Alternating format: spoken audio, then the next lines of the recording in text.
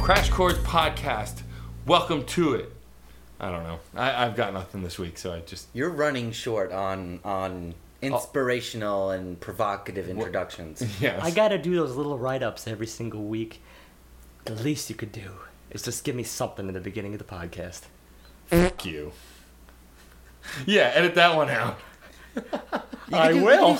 I'll have a... No, go. I'm gonna turn you into Go- something. You watch. Go classic. Be like, in a world when music is just hitting the mainstream, three men come together to discuss it and try to make it sound much better than it actually is. You want the job?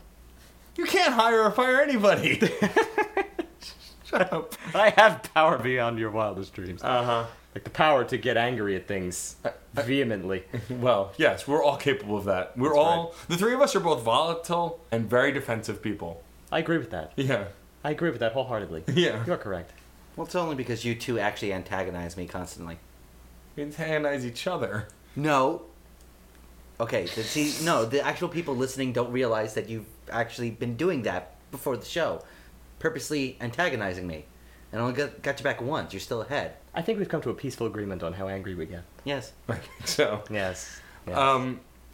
This week I want to announce first I want to thank Molly for coming on last week. An impromptu shuffling of the way we do things here, but worked out great. I had a blast interviewing her also. It was fun to interview a friend, because you don't really get to do that often, so it's kind of fun to be able to do that and find out stuff that you might not have known about their start and their music career and where they're going with it. So that was a blast, and her performances were wonderful. Look for those on the YouTube hopefully this week. By the time this is up, actually, hopefully they will already be there. Also, I want to announce our guest for September. Her name is Rashmi. She is a musician I met at the Way Station. She's a wonderful singer and a great musician. She had a Kickstarter campaign, and now I'm, of course, blanking on what it was, but it was essentially a way to unite musical cultures from around the world. It's very vague, that description. I'll look up for the details and talk about it more hopefully next week. Bravo. I'm sure she'll talk about it when she comes on. She'll be on the last Monday of, or rather the last Thursday of the month, so look forward to that. And no news otherwise. I haven't done anything super exciting musically. What about you guys? Step it up. No, I got nothing. I haven't done shit. Yeah, that's fair. I'm just waiting for Weezer. The very fact that they went and got the guy that did Pinkerton to be their executive producer again makes me hopeful. Okay, I have a few friends who would definitely agree with you on that. Me At least too. in terms of the timing of Pinkerton, and then what they've done lately, which has not been the direction they've been hopeful for, as you heard. Kind of mainstream pop. Oh, okay, fair enough. Not that I dislike Hurley, I just don't really like it. I dislike Hurley. That's Matt Storm. I really Just in case enjoy- you're wondering. I I am enjoyed the Red told album. to dislike Hurley by varying. I love the Red album, and I think Raditude was actually really, really solid. For pop records. No, for them. It felt like that. This is an unimportant discussion for the moment. Well, what's great is we're going to have this discussion in mid-October. Not quite sure what the dates line up, but yeah, that's my Pull October. the Monty Python. There are we some go. This is a silly exciting conversation. announcements coming up for autographs, which has been a great success, and I really enjoyed doing. A lot of thanks to Steve for the help with the intros and outros, Hey. and any editing I've needed. See? Learn from me in terms of intros. I'm so proud of myself right now. You have no idea. Just I'm going to Awesome. smack him. If you hear a crack, that's my hand hitting his face. Maybe me. Or maybe you hitting him. I'm closer. You're closer. I snubbed my moat. To get to the point so we can start the actual album review, I was able to hook up with a few more musicians who will be, just to name a few, Hugo from Tantric, Marion Call. I'm also really excited to announce officially on the podcast, MC Lars is coming to New York on tour in November. He's asked me to do an interview with him at the venue where he's performing. So it'll be It'll probably come out in late November, early December. The first Crash Chords autographs recorded live with the artist. So that's really exciting for me. That should be a lot of fun. You sound excited. I thought I did. Should we tell them? No. I hate you both. John's neutral, alright. I hate you both. John picked... No, Steve, who picked this album? I picked this album, thank you very I much. can't even remember anymore. Alright, I went for Spoon this week. The album They Want My Soul. Now, I got into Spoon as a result of the movie Stranger Than Fiction, as I said at the end of last week's episode. And they were used in the soundtrack. I forget it was either 1 or 2 tracks. Turn My Camera On, I believe, was one of them. That was helpful for the movie. I believe they were really appropriate for soundtrack usage because they have this tendency to fit a certain emotion, a certain vibe, and then just go for it. It may last for the entirety of the song, but that's why it was useful for soundtracks, because they usually just take clips and use it as such. But I do remember liking the album that came off, although the name escapes me now. I believe several of their mid-2000s albums I was pretty inclined toward. Not mind-blowing, but, they're a progressing band. They've been around for a while. They're considered to be alternative rock, and they've been around since 1993, so they're alt for the 90s, if that means anything. You might also think Steve Malkmus in the same department. I thought it was Malkmus. I've heard it both ways. Okay. Waiting for that John sneer. Anywho. You got it.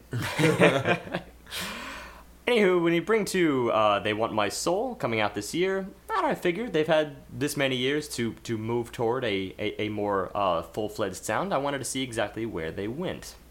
Apparently, it's not really anywhere.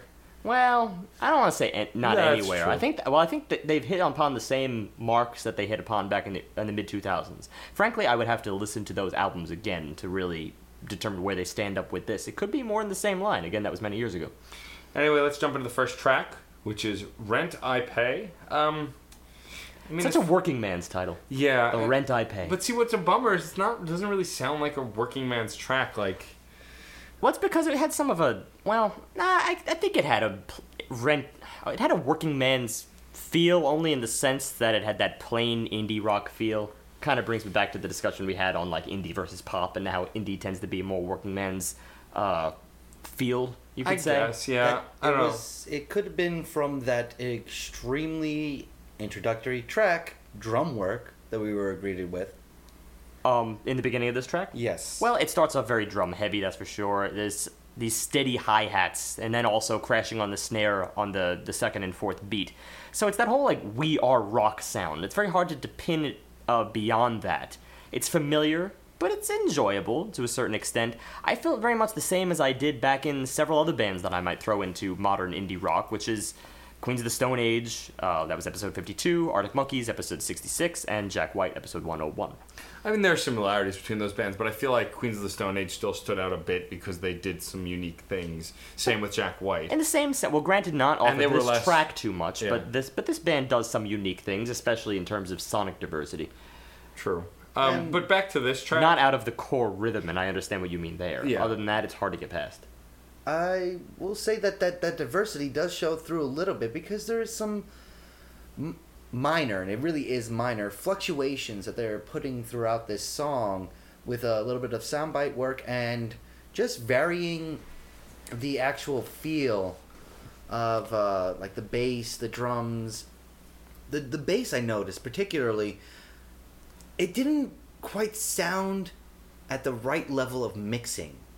You know Or what it not- is? Or like the quote proper level of mixing. The bass had the character sort of punk, and that is sort of the mic is kind of hugging the amp really closely. So yeah, the mixing, it's very appropriate to say it doesn't sound proper because of the fact that in that style you wouldn't want it mixed properly. You wouldn't want it mixed perfectly. You want it to get a little bit raw. But that was about the rawest thing about this track, apart from a few other things. For instance, let's jump in the vocals here. Even though the vocals I don't think changed very much throughout this entire album, I'll say right up front they had kind of a borderline punk rock flair to them. It's the style that he sings that almost harkens back to, like, British punk. He has that little, like, lilt that he throws in that almost hints to an accent, but they're from Texas as far as I know. Well, it's a little bit slurred, sort of carelessly pulling away from the mic at times, especially in this track. Lots of attitude, but sort of in that like Lennon-esque or McCartney-esque way. It's like it's got the intensity, the attitude, but he's definitely not going to go off the rails. Well, I'd also heard when not so much in this song, but in later songs, they had a very similar sound to Blur, too, which was reminiscent of Blur's lead singer Damon's voice. It was a very similar kind of lilt. Damon is, I believe, from Britain, so I can see that connection, even though these guys, as you said, are from the States. But I want to talk about how within the beginning movements of the song, from verse to chorus, you already notice a very repetitive pattern. It doesn't really change up much. They stick with a cycle and kind of repeat it until they get to the bridge. Right, and the bridge is kind of an interesting shift, but it goes to a nowhere. certain extent. My problem with the bridge is that it does something that's a little different. It's unique and engaging briefly, but that's just it. Then it cycles right back into the same thing that the first half of the song was repeating on a loop. Right. Now, I'll convey what's going on here is that you sort of take a C minor song, and then here in the bridge it places a little bit more emphasis on the 5 chord, the G, and then it all alternates between that G, then back to C, G, then back to C. Nothing really groundbreaking here, but then meanwhile you take these vocals that just take this one line, this ooh la, and repeats that over and over and over again. First on the 5 chord, it goes toward the 7th, which is the 3rd of that 5 chord, and then on the 1, it's just 1 respectively, so it's nice, that little home moment. But then that's furthered a little bit more in the following chords of this bridge, where we move to the 4 chord, and then the 7th chord, and then back to the 6th chord, and then the 3rd, as if to imply some kind of wraparound, and on that pivot there, we get nothing. It just bleeds out into emptiness, sort of the core rhythmic component of this track, which is just the steady hi-hat and the crashing snare on the 2nd and 4th beat. And that goes on for what I would almost call like an awkward 4 measures, because we were just ripped from the bridge so abruptly. And then there's another 4 measures adding on like a little bit of a sound effect that in itself could have been a little ominous, could have built to something. But it doesn't. It just goes right back into the chorus. This track just feels very confined. I mean, as far as an intro track goes, it's cute. It's entertaining-ish. It's Spoon. Yeah, but I wouldn't really count this outside their normal realm. But no, it's, definitely not. It's definitely something of a safer route for them. This track is definitely safer for them. Yes. Yeah, and but that's why what I mean by confined, it just feels very limited by this safe kind of area they are afraid to leave. Whereas the next track, Inside Out, actually, at least in the beginning, seems to feel like it's going to go somewhere else.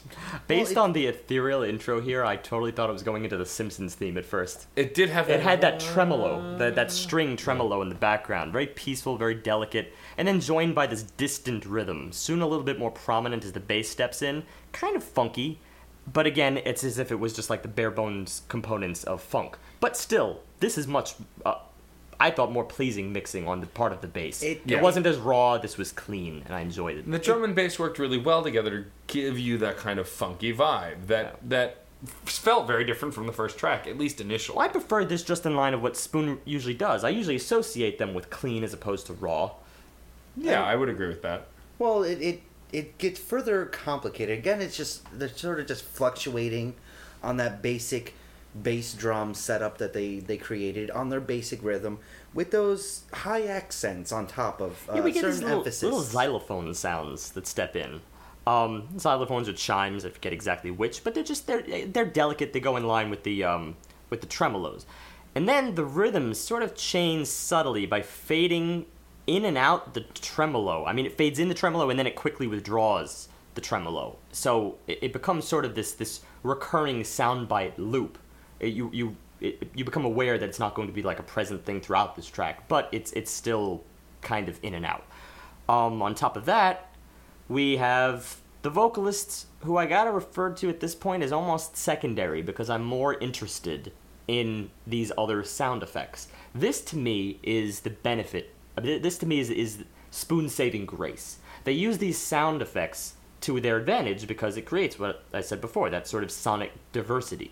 you have all these little things going on, so you can pay attention to them instead of the core song, maybe even instead of the vocalist, because the vocalist, as I said in the first track, is just about the same. It's kind of that punk air with a little bit of an attitude, not really spotlighted in a way. No, he kind of blends into the background even almost sometimes. Well, there were a couple of lines I picked out. There's intense gravity in you. I'm just your satellite. It gets repeated a little bit. Those lyrics are really kind of cliche, though, no? There's intense gravity. I don't got time for holy rollers, though they may wash my feet and I won't be their soldier. It's almost on that... As someone who was listening to this album with us mentioned, it's a little obtuse. Spoiler alert, that was Painless Parker, who you might remember from episode 63. Yeah, Painless was sitting in with us. I'd been hanging out with him during the day. He was taking refuge from a terrible parade in his neighborhood. Well, the parade itself isn't terrible. The noise that it creates is. Fair. So he was here and he was listening. But yeah. But he used the word obtuse, and I think that's very appropriate for some of these lyrics. I think only obtuse... because they don't really because of the mixing, it doesn't really invite you to really read into exactly what's being said. It's nonsensical. It's not even obtuse. Obtuse might be too kind of a word. Completely nonsensical at times. I can't go I that wouldn't far. go that far. Because there's some sense in it. It's just a little esoteric. Allow me to read the full verse. Time's gone inside out. Time gets distorted when there's intense gravity. I don't get time for holy rollers, though they may wash my feet and I won't be their soldier. At least I follow his point on time itself. Yeah. Yes. Sort of, Which is not and that... then he jumps rails on this thing. It's... But I want to go back to the music for a minute, because in this song we get into that loop again where the verse and the chorus are very similar, and then we get another bridge, this time with a beautiful harp piece. But the problem with this piece, you know, I like a harp in a song. I mean, it always adds that kind of heavenly, very ethereal vibe. But the problem was, it felt forced and fake. It felt like, here's a soundbite of a harp, pluck it there. Oh, we'll put it here, and we'll put it there, and we'll put it here, and just sprinkled it throughout the song. I'm going to defend this harp solo a little bit more, but you're still right in your interpretation of how it washed over you. It was just ineffective to me. Or ineffective, okay, rather. Perhaps ineffective to the song, but it was effective, for me, at least, in providing substance where I felt it was lacking substance before. I could totally see that. No. But the substance was more akin to garnish than anything else. See, I think they used it as garnish, but then the garnish became the most important thing. And once it's the most important thing, is it any longer garnish? Well, I wouldn't say it wasn't really the most important thing until the end. Okay, the yes, outro. we get the two... outro was significantly more connected to the song than that bridge. I think they knew it was this song's sort of crowning jewel. So they probably rushed it a little bit in, because it seemed like it came in after a very short first verse, and then all of a sudden it was just there, and it could have perhaps only been an interlude. Instead, it was kind of an extended interlude, such that it probably could be considered a solo at that point. Then we returned to the main song. Not that I'm disappointed with the rest of what's going on. It's still sort of the interesting things from before, the tremolo, the bass, the kind of funky bass, but it's a lot of repetition at this point. Yeah. It has lost its effect of wowing me as it did in the first 20 seconds of the song. And then finally we get to the end, and they bring back the harp, and this is where I felt like it had its chance to flourish beyond a simple flourish. Yeah, but then even that, after the harp comes back, it plays for another minute, and then there's a whole other minute of the song without it, and still doing that loop. And by that point, I'm like... I recall it being the outro. No, no, it is. It was not. No, it is part of the outro. It is, but the outro goes on even after the harp is stopped. The harp does not play through to the end. I remember specifically. The outro was approximately a minute and a half long. I remember seeing the timestamp for that. It started at approximately 3:30. It goes into about a 25 to 35 second piece that does get repeated at least once. And I do remember the last 20 seconds were kind of without the harp, but it was only like the last 20 seconds of a minute and a half long outro. I feel like the outro was longer Breaking than that. down by the seconds. I wanted to know this one because it was one of the better parts of the whole album. Oh, it definitely was. And I really wanted to hone in on this because it is something that, honestly, I kind of expect from Spoon. But at the same time, I didn't expect them to take it in the direction they took it in to introduce a harp in this way. It's the only moment on the album where you get a harp, and it's the only moment in Spoon period where I recognize a harp. So it's one of those things. You know, you throw it in, it's a bound to wow you kind of soundbite. It's very hard for me actually to imagine a moment in which a harp could not wow you. It would have to be the most tasteless harp on the face of the planet. Of course. And it feels weird to even put those two words in the same sentence. Tasteless Again, and my harp. issue with the harp was not that it wasn't beautiful, because a harp always sounds beautiful to me. Its place in the song and its placement felt like it was forced to me. It came across perhaps as a little bit sporadic. Yes. That being said, it still is one of my favorite moments in the album. It's gorgeous. It's up there. It's not my favorite, but it's up there. It's up there. This outro, whether it was long or not, although I recall it being long, outro takes us into Rainy Taxi, which from the moment the song starts, I get this weird kind of secret agent-y vibe. I don't know why. I guess it was maybe the guitar work reminded me of like the old Bond song. It was kind of a driving Yeah. drum rhythm also, which makes you feel as if, you know, there's shit going down. It And then on was- top of that, you also get the piano, those accents that kind of harken back to maybe a more like 70s era Bond. Yeah, it if you gives have that- if you have that association, you'd have to see the Bond movies to Well, get that association. I made a trio of comparisons. It was heaping helping of Beck inspiration with a Gorillaz-like singing coupled with a healthy dash of Going the Distance. By Cake. Which I see these things, but I mean, I don't want to go too They far with took their- comparisons but- at this point. Well, no, because in this case, I mean, that's what it immediately brought it to mind for me. That's why I'm bringing this up. all right, then I immediately saw these things, which it had the darkness that I would kind of expect from not Spoon, but by keeping it with the amalgamation of all these kind of esoteric artists, these guys that kind of push the boundaries for the time, which is why I'm using them as examples, it kept it from actually being dark. It kept it a little bit airy, a little bit breathed. I didn't feel sadness throughout this song. I didn't feel anger or anything that would be like a strong emotional reaction. That might be good, that might be bad. This one just struck me as very moody. Well, yeah, it had kind of a I would noir use feel. the word ominous. I mean, I'm sure you can't impugn your associations with this track, because it does have all of these things, and whether you have the association or not is kind of besides the point. It is sort of a cacophony of sounds at a certain point. I think the most interesting was the prominent riff here. It was a guitar that sort of doubled with that chime thing, and then on top of that, all these different sounds start coming in that sort of take the riff into more of a melodic role. It's interesting. And that's only like maybe a minute in before we get vocals. Well, I should say already a minute in before we get vocals, because it's quite a while of instrumentals. So they are setting the stage. But yet again, I am so much less impressed by these vocals, than I am the rest of the stuff, the rest of the contributing aura. Well, also, like, the real thing that sets this song apart a bit, too, is that the steady drum beat that's almost robotic, but still not as robotic as other drum beats that they've used already, really pushes the rest of the instrumentation to the forefront. It makes it pop a little more. It makes it more noticeable, which I think also worked really well for the song.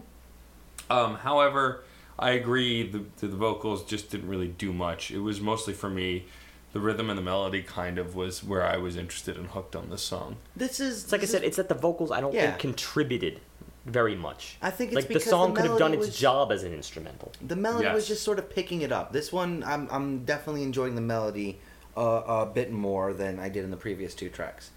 He's also not really saying anything I care about. I do there's nothing provocative in the lyrics or anything like that I'm really honing in on. I do like on the bridge on this one, mostly for purely selfish reasons. At one point, the song cuts out and there's bashing on keys, and then it jumps back in with this kind of chaotic piano playing. I liked it mostly because it was out of left field, and it made me laugh out loud. And if a song can make me pause and laugh out loud, I mean, at least I noticed something. I felt something, and that I kind of enjoyed. because it brought something to my attention. It seemed very silly and out of place, but they'd been doing soundbite work to begin with, so it's not that far into Spoon. Yeah, when you look at it at the end, it's kind of a bluesy track. Yeah. A little bit. In terms of progression, there's lots of 4s and 5s. It's still very safely in G minor. But then when the interlude came, and the interlude was all sort of guitar-driven, that persists in... where the guitar persists into becoming a comping instrument for the second verse. And that was kind of cool. So again, we probably do have more creative cohesion in this track than we do some of the preceding ones. Yeah, I would agree. But And the bridge plays around with the same chords again, but in a different order. But again, I don't think there's enough else here sometimes to make me forget about that progression. I agree. I think that It can get repetitive. It gets very repetitive because it goes back into that loop. Because even with the bashing on the keys and the piano work is still kind of in the background, and that rhythm is still looping, and that riff is still looping. The piano's in the background because it tends towards the higher register, and if you're going to be playing the high notes, it's hard to push it forward on top. This particular of that track, the bass piano and was drums. a little more all over. Yeah. It wasn't so much That was just later. high key. But the accents, even the bulk of the accents, I mean, they weren't mirroring or playing with the drums and the bass here. It's still playing towards what the guitar might be doing or what the vocals might be Yeah, doing. no. At first, it was used merely for accents, and then later on, I think it steps into, like I said, is more of a melodic thing. But what I didn't like was once this melodic sound started to come through, and I started to get a little more engaged. I started to enjoy it a lot more. They went it still was weaved into that loop, and then that loop just faded out. Like they didn't really go anywhere with it. There was no finality. There was no big finish. It was a little bit of chaotic. I almost said Keanu, but piano work. Whoa. Freudian slip, perhaps? Maybe? I don't know. Forget it happened. But I thought that fading it out was a cheap way to end this song. With the piano accents, you could have done some fun stuff like a loud bang on the keys again to end it, or who knows. Like there were some hard stops that you could work in with the piano that are really fun, interesting, or unique, and instead they just let them play crazily till they faded it out. It's a personal bias to me. Like the things that that should fade out need to be rather, dare I say, epic and anthemy. Yeah. If you're going to presume that the song implies some kind of eternal value that it never fades into existence. Yeah. At least promote some sort of finality in your fade out. Yeah. Yeah, I think Louis Logic, when he had been a guest on the podcast, had said something to that effect. That the reason he hates fade outs is it's this impression that your song never ends and goes on forever. Bullshit. It's a song. It ends. Yeah. You know, which I'm inclined to agree with. Song of the ages. But the fade out did bring us into. I know one of John's favorites on the track, on the album rather, Do You, which John thinks is the single, but I'm not positive on that one. But this one, I mean, from the minute it starts, it's got this kind of toe-tapping beat and kind of pulls you right in. Okay, I got a rant on this intro just because I think it was one of their most creative moments on this track. Just because of the rhythmic things that they were doing. Rhythmic. Yes, you heard me. First of all, you have this little doo-doo in the background, sung as if it's in like a tube of some kind. It's the effect of that doo-doo combined with this really cool rhythmic effect, as I said. It's sort of an interesting hemiola, where you generally have, in a hemiola, a 3-4 ratio of something. Well, here the doo-doo comprises a cycle of 1.5 beats, or 3/8 notes. So 1 for the first do, 1 for the second do, which is then held into the 3/8 note. So then when you take that 3/8 cycle and you repeat it against a 4/4 rhythm, you don't complete the cycle until after 3 measures are up. So observe, you have sort of a do is just the 1 and, then a space held, and then and 3, and then 4 and 2, then 3 and then finally and 1. But it doesn't line up with the 4/4 measures there. It takes 3 measures for that to line up again. And yet, the 4/4 measures don't persist as if they're like in a cycle of 3 measures. They persist as a normal pop song would, 4 measure cycles. So even though the do rhythm has the rhythmic cycle has completed after 3 measures, you still have this 4-bar intro followed by 4 bars with percussion this time. So you still feel it in that 4/4 thing. But beyond that, the do-dos, as we're calling them, are also this falling chromatic scale, where each do, starting with A flat, goes down a half step, to E, where it repeats twice, and then back up to A flat, where it repeats 3 times before repeating again, which starts that cycle all over again. And that takes about 12 of those 3/8 cells to complete, which is a cycle that's independent of all the other cycles. So between the rhythm, the layering, the tonality here, this is actually a deceivingly complex intro.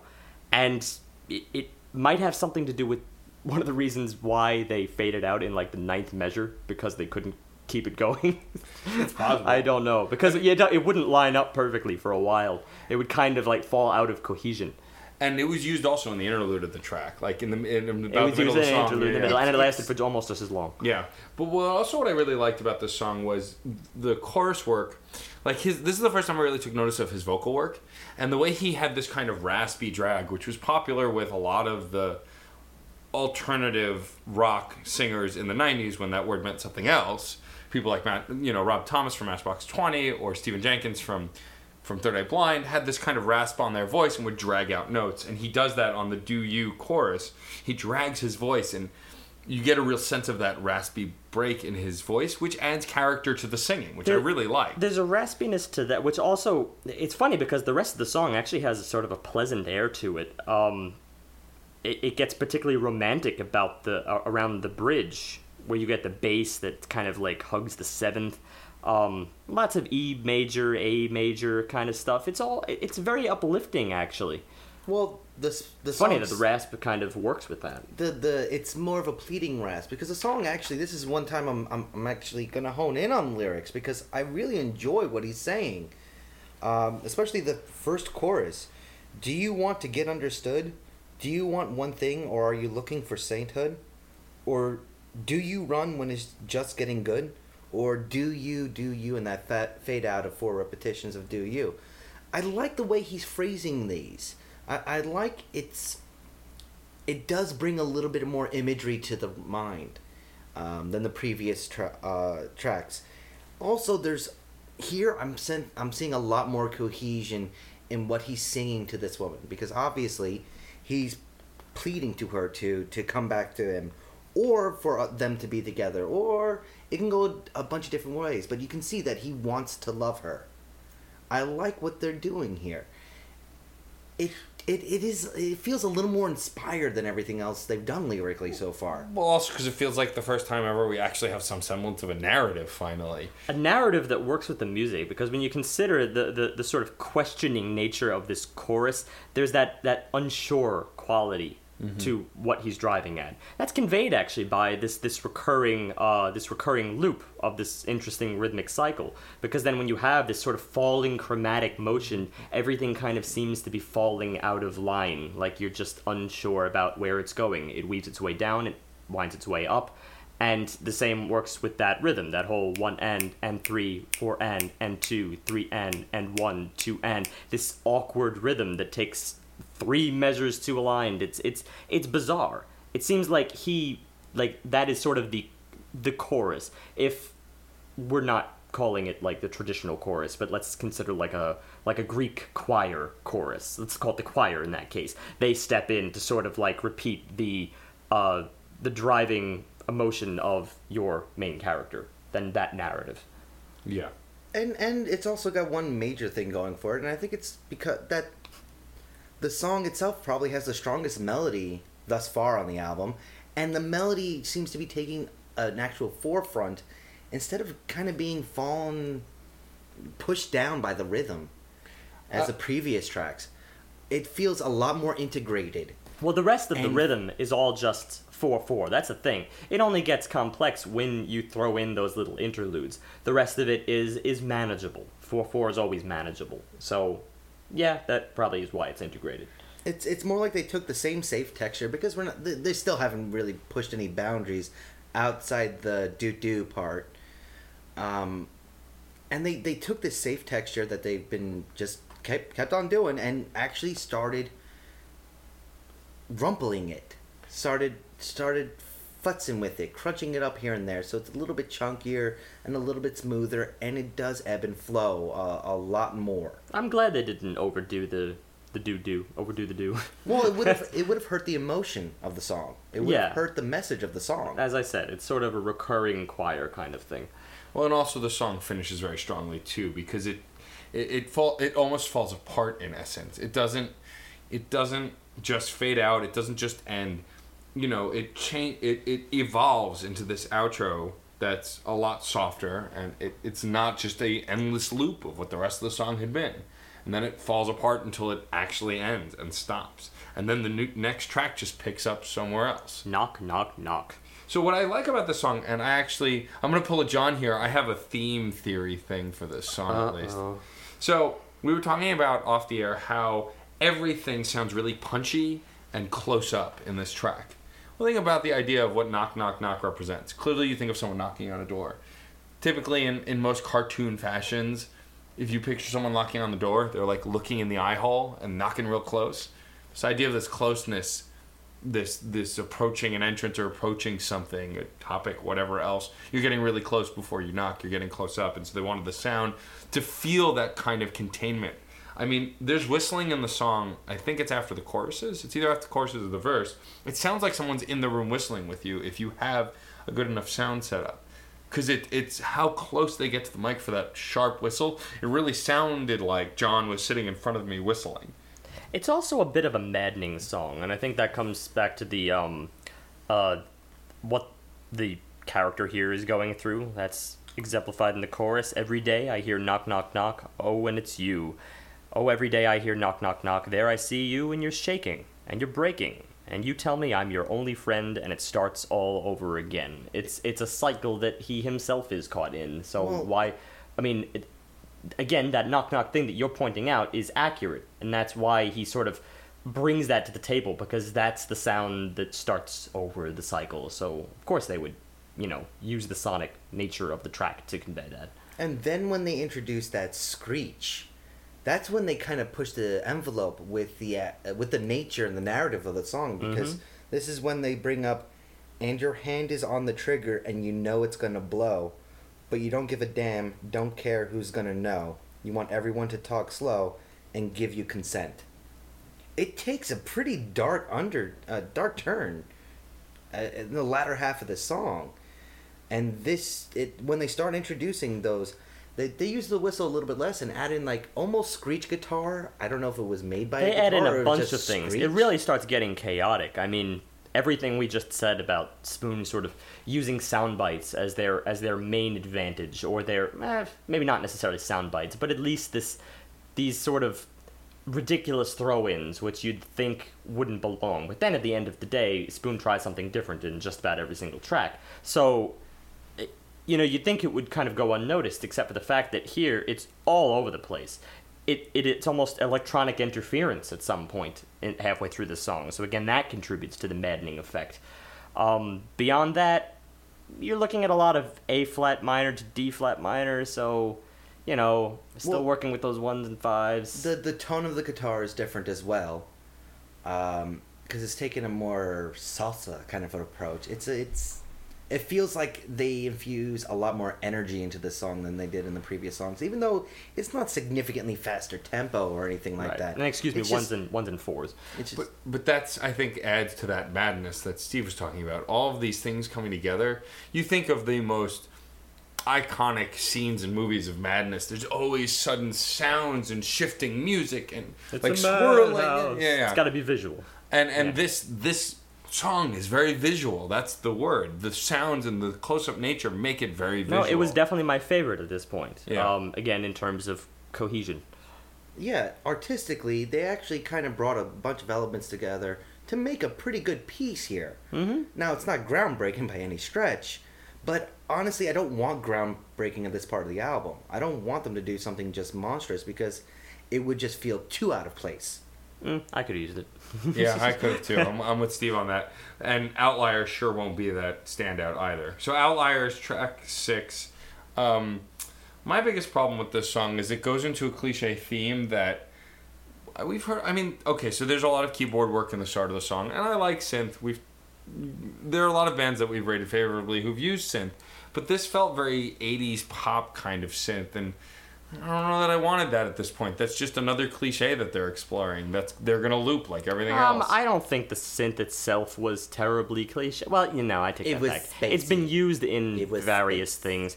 But I don't know, it was interesting. I would defend it a little bit. I think the fact that the bass was strong and that the drums were one of the most impressive things in this track kind of kept me a little bit interested. But the problem is the same problem as always. It repeats over and over and over and over again. Repetitive. Well, I mean, I thought that it also tried to go visual a little bit because the drums are so rapid fire. You know, almost picture some kind of light show to go along with this. But it wasn't the same as the last track. Well, Yeah. that's because it was all It didn't backdrop, have- it no didn't have- substance. It didn't have that infusion of an attempt to convey a specific emotion like the last two songs. It felt a significantly more hollow than the previous two tracks. What really got me in this song was that the guitar itself was kind of funky and had so much potential to do something. That's what bothered me most. While I'm not 100% that the bass was really that good, I thought it was just very there.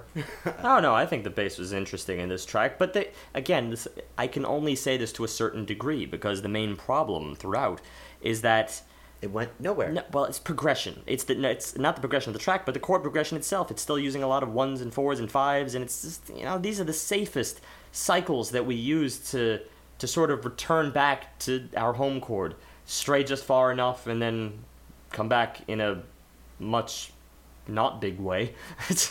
Which is what bothers me about the guitar, because they were showing something different, did nothing with it. Vocally and lyrically, it's very short. There's about, 11 lines, 12 actual sung lines throughout the whole song. So there's really no substance there to create a narrative, to try to bring everything together. It became kind of a hodgepodge by the end of it to me. I mean, let's just take those lines. You were smart, you played no part. You just thought what you thought. When I remember when you walked out of Garden State, 'cause you had taste. You had no time to waste. Oh, what happened to you, kid? Yes, Lord, what's happening now? All alone and lost. You never played us wrong or stayed too long. It's kind of straightforward, actually. I can't really call it nonsensical. Granted, it's not Yeah, but much time to build a narrative, really, but it's almost a straightforward thing. Nonsensical then is the wrong word. It's just bland. It was like it's the kind of things you say to somebody that you saw maybe 5 years ago, and you're getting together at a reunion or a wedding or something. Oh, how you do? Oh yeah, I heard about that.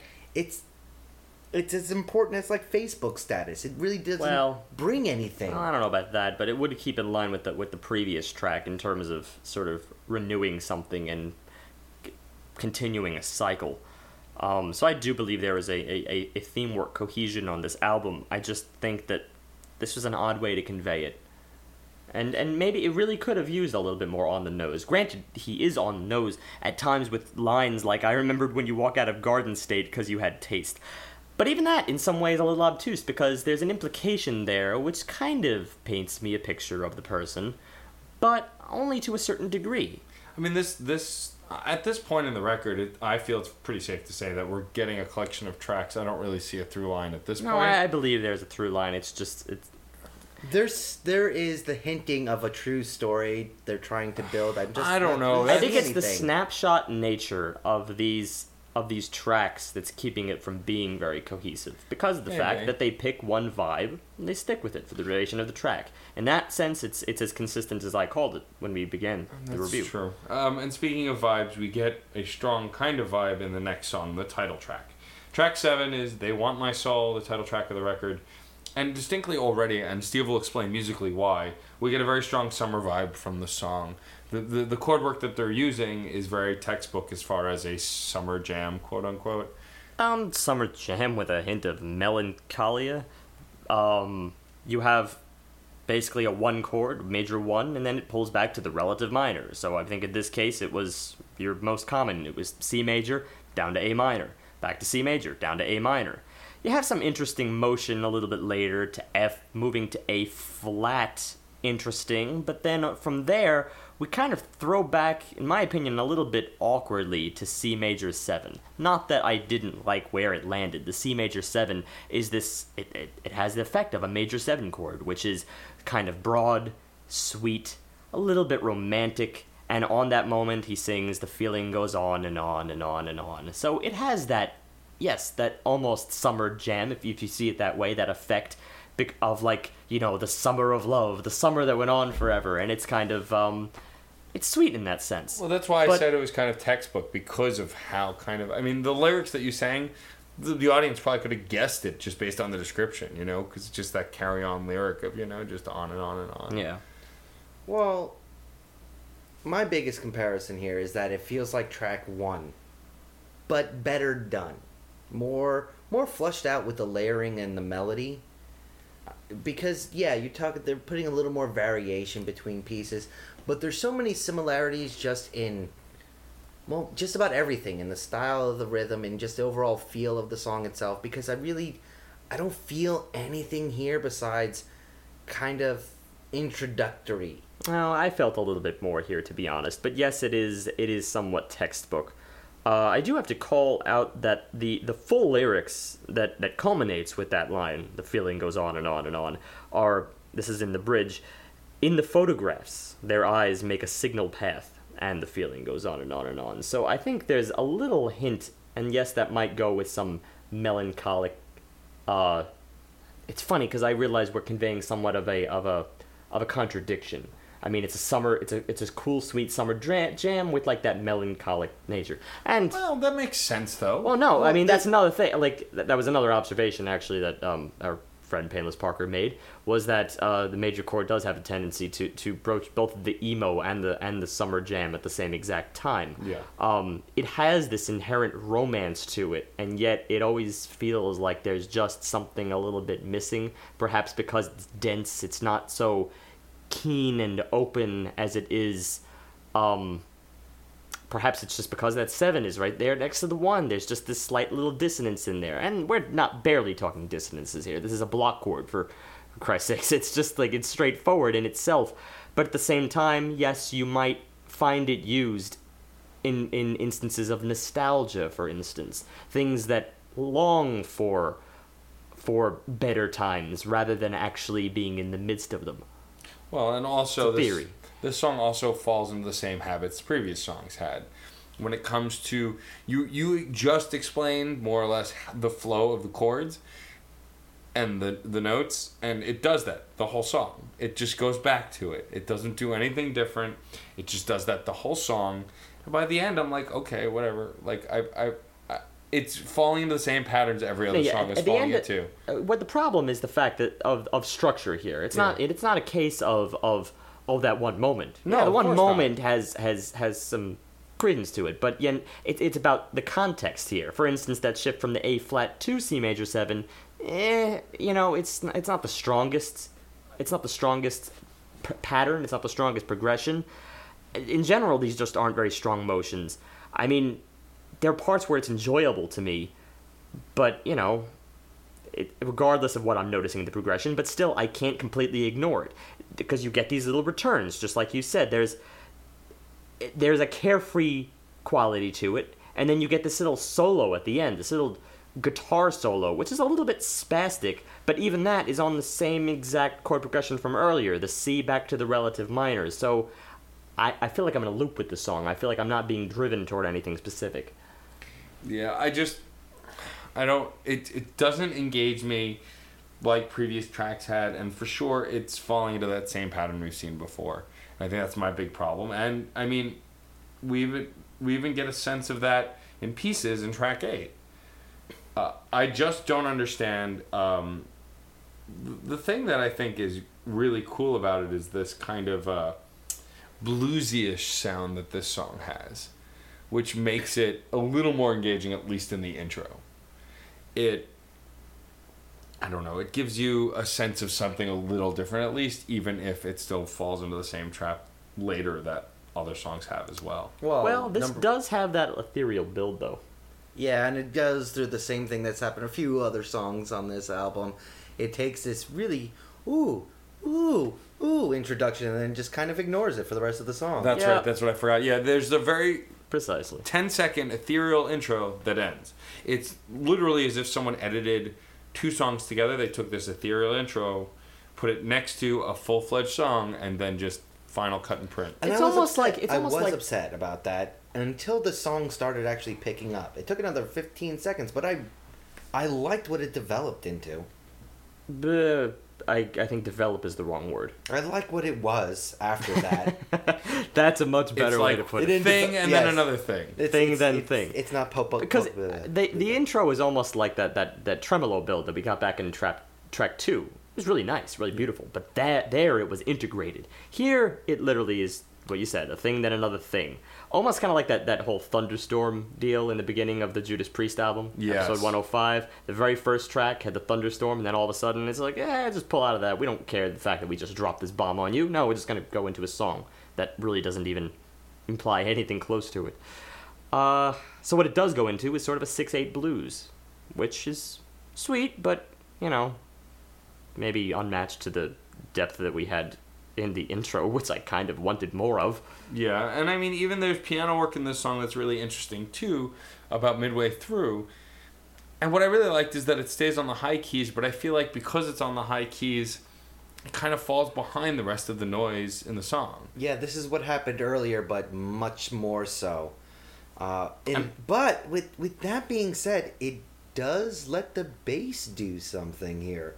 The bass kind of goes for a walk. It by no means is off the leash that it had for the rest of the album, but the bass does start playing around and kind of breaks away from the rhythm chordally that honestly I don't remember from any other part of the album. I was more zoned in on the piano, I think, in this particular track. Only because there are times where it's really, really highlighted. One, for instance, is, it's true what you said, it is definitely more in the higher range. But apart from that, there's one moment where it is the only thing playing. It's just this little 4-bar, call it an interlude. It steps out of E major. Then all of a sudden, the piano is just playing, a couple octaves higher, B minor. And it just hammers that on the beat for 4 beats. And then all of a sudden, we're right back into E minor. But this time, the piano gets a little bit of a solo here. Not quite a solo, but more of like comp work. Still, it's showy. It is very showy in this track. And I think I did want a lot more from that. So did I. Well, because with the showy piano, the only thing you have else, I mean, like, There's nothing else, yeah. John is right. The bass is taking a walk a little bit, so it's strutting a bit. But, like, the guitar, it's just looping. Like, every other track has been looping. And I'm not talking looping like loop work on a loop box. I'm talking looping like they're playing the same riff over and over and over and over again. And when you do that on a guitar, especially when you're clearly strumming, not even picking, just full strums, it becomes really repetitive. Now, once again, we'll go back to Judas Priest and say we kind of harped on the riffs there. Here, because it is slower and more of a saunter, comparatively, I'm more accepting for all these riffs in here. They're not polarizing. They're not really, like, getting to you or anything like that. But, yeah, there's no inventiveness to it. Maybe go a key high, maybe go a key low, and just flow along with it. There's It's no a inventiveness really to this blues thing anyway. Don't get me wrong. It's cool in like that Jerry Lee Lewis kind of way. Like when he's on the piano, you're going to be intrigued. Not that there's Jerry Lee Lewis caliber piano work here, but the style could almost go back to it. Could think of some varying other like soul musicians that might go somewhere in the same territory. Well, if we're talking showiness, I mean, Little Richard did the same thing on the piano. Little Richard, right? Very, very showy. And I can see that, but I don't think it's enough to make the song stand out on its own. It was a standoutish moment, but overall the pieces don't really go anywhere or do anything with it. Which is a shame because I really like. In this case, I did enjoy the vocals, but I really liked the lyrics and the way he was pleading in this song, and it just emotionally, it didn't quite mesh up for me. It gets lost. Yeah, it's there's no verse chorus. It's just verses one after the other that begin with, well, you know I love you, and end with, I just don't understand. And he keeps explaining, I love you, but you do this, I don't understand why. I'm so good for you, but you do this, I don't understand why. Well, And that's the nature of blues, so we're in line, at least in that regard. I enjoy the way he phrases these things, though. And he actually does the lyrics for this song. I can see an actual depth of emotion being built here. It just falls flat with the way with the specific music it's coupled with, for me. I'm gonna be blunt. The only thing I care about in this track is the piano. Me too. Piano's cool. It's Yeah. cool. There's those dissonances that you find in some of the little comp work. They are interesting, and they almost do imply exactly what you're describing. That sort of finding difficulty in something that should be a good thing. That's the nature of the blues, and the blues scale really lends itself really easily to kind of hammering on these dissonances, these little non-chord tones, because you want to feel the pain in the clashing, I guess you could say. I guess. The clashing I of those. guess Steve would say. In the clashing of those notes, for instance, you hear a flat 5, just like okay. that's you feel pain in that, even if it is in that kind of carefree 6/8 bluesy feel. You still feel that it's harsh.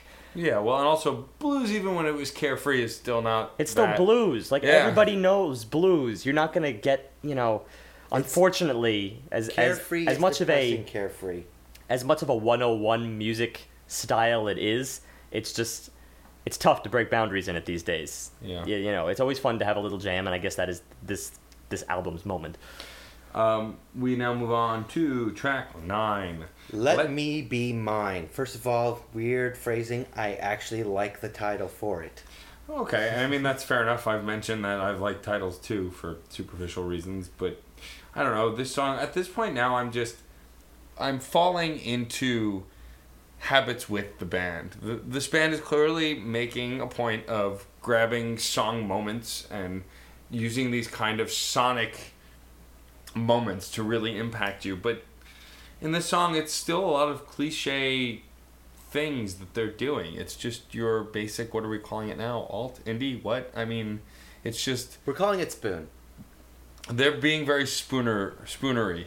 The guitar... Spoonerific. The guitar is just hollow in this case. Like, purely hollow. I'm feeling nothing from it. And the bass is so forefront as I'm listening to it. I can't get away from it.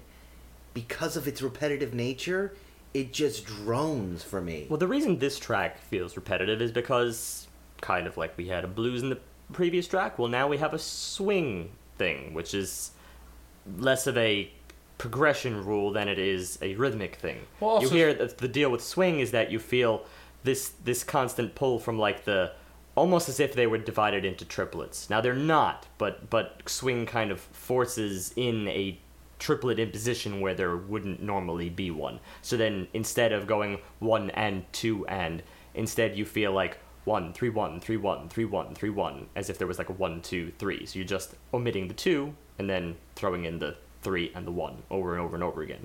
That's swing for you.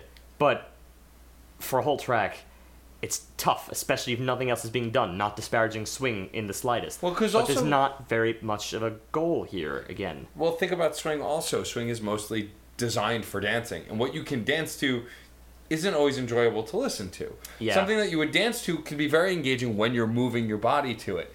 But just sitting and listening, it can feel a bit repetitive. Because we've said before, good dance music is often repetitive because you want to be able to keep moving to it. Yeah. And it's a shame because the lyrics, not especially the vocals in this case, but the lyrics are kind of cool. Well, the I do vocals are enjoy at the them. forefront in this track, too. They're more noticeable. Yeah, but there's something that it doesn't have an oomph for them. It doesn't have a power behind them because what they're saying, even from the first lines, auction off what you love, it will come back sometime. Lock it up, what you love, and it says, let me be mine. That's a little profound. No, That might be a little more than a little profound.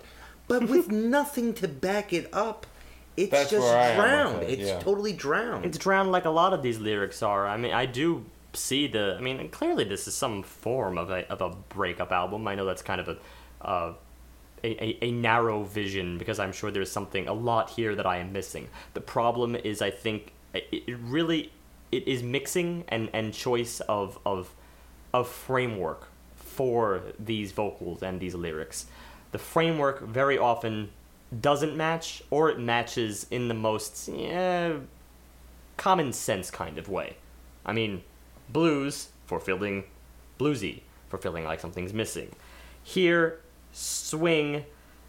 I can't even really come up with how this kind of matches, but It doesn't match anywhere. And then the vocals, even though they're at a forefront, the lyrics only become more impactful once you read them. And we've said before, if you have to read the lyrics to really get it, it loses a little something. There is something in the progression in this track, but it's something that they've done before in this album, and that they will keep doing for a little further. It's this relative minor pull. The same thing we had a couple tracks earlier. This pull from like C major to A minor. I mean, we had that exact same in the same key. We had that already. So C major, A minor, 1 minor 6. After a while, I'm not moved by that anymore. Don't get me wrong, it's a powerful pull, but give me some other context. Give me some flourish to create the power for that context. When you repeat that cycle over and over and over again, it becomes more of a drone than anything else. Well, it's the idea like in shock value stuff for visually, for example, like if you think horror movies, if you keep throwing jumps at people, eventually people stop jumping because they just expect the scare. In the same sense that if you have an emotionally impactful moment over and over and over and over again, it stops impacting you because you're expecting it. And this song does that. And that's why I got bored with it pretty easily. I mean, don't get me wrong, the timbres in this track, just again, that sonic stuff going on, is still very strong. The bass, I love the way the bass was working with the kick drum in this track. It was very punchy. I mean, that to me is kind of the essence of Spoon, is I feel like no matter what, they're going to create somewhat of a punch. And at least my ears are going to be, attracted to some kind of resonance. And I feel like they've always had the ability to do that front to back. But I'm on the flip side on that. I'm at this point, I don't want that bass punch. Well, I felt that more in this track, frankly, than you felt from the bass in the previous track. But, maybe that's just taste. This felt like the kind of band that I felt maybe could just keep playing. Maybe I would just want to dance to it. So I am a little bit in a sense of carefree, perhaps, with this track. And I've had it with some others. I guess I could sense that. I mean, but then also this track kind of just ends, and then we move into the final track of the record, New York Kiss. And at this point, I'm kind of tired of what I've dubbed their work as parlor tricks. And I know that sounds a little insulting, and I guess it sounds harsher than I mean it, but at this point in the album, we get what they do. They insert sound bites, they repeat the same groove and melody, and they sometimes vary up the percussion. This was yet another track where they pulled the familiar relative minor pull.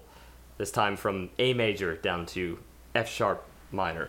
It's the same progression. And it's like they at just this change point, the key, but it's the same progression. It's the same goal they're trying to hit. I'm willing to be forgiving, but when you're doing the same thing over and over again, not in just a song or several songs, but throughout an entire record, if that's your go-to, great, and I get that. And there are plenty of bands that I've liked more and less who do the same thing. But, I don't know, still make it your own. Do something else with it. If you're going to keep doing those pulls, have something else accenting those pulls. If you're doing those pulls with the guitar, then have the piano doing something else. I mean, they had a harp. They had a harp in a song. That means someone in the band plays a harp. Where was the harp in the rest of the record? At least it would have added... Could have been a synthesized harp, we don't know. But either way, it was cool. Yeah, and if they had done those chord changes, the major to minor, or vice versa, with the harp, at least it would have been a little more engaging, or authentic, or different, or something. Yes, the blandness really bleeds through. And especially in this track. Especially, I really, really dislike the choruses. The first time I really can point at something and say, I didn't like it. Or not just felt neutral. I was almost dejected listening to these choruses. They were so kind of passé at this point. I didn't want them anymore. I was done. I rather like the lyrics here. From your New York kiss, your New York kiss. Now it's just another place, a place your memory owns. See, these are kind of provocative lines, but I have a sense that maybe in this instance and in this album, the tools that Spoon is used to they don't befit these lyrics.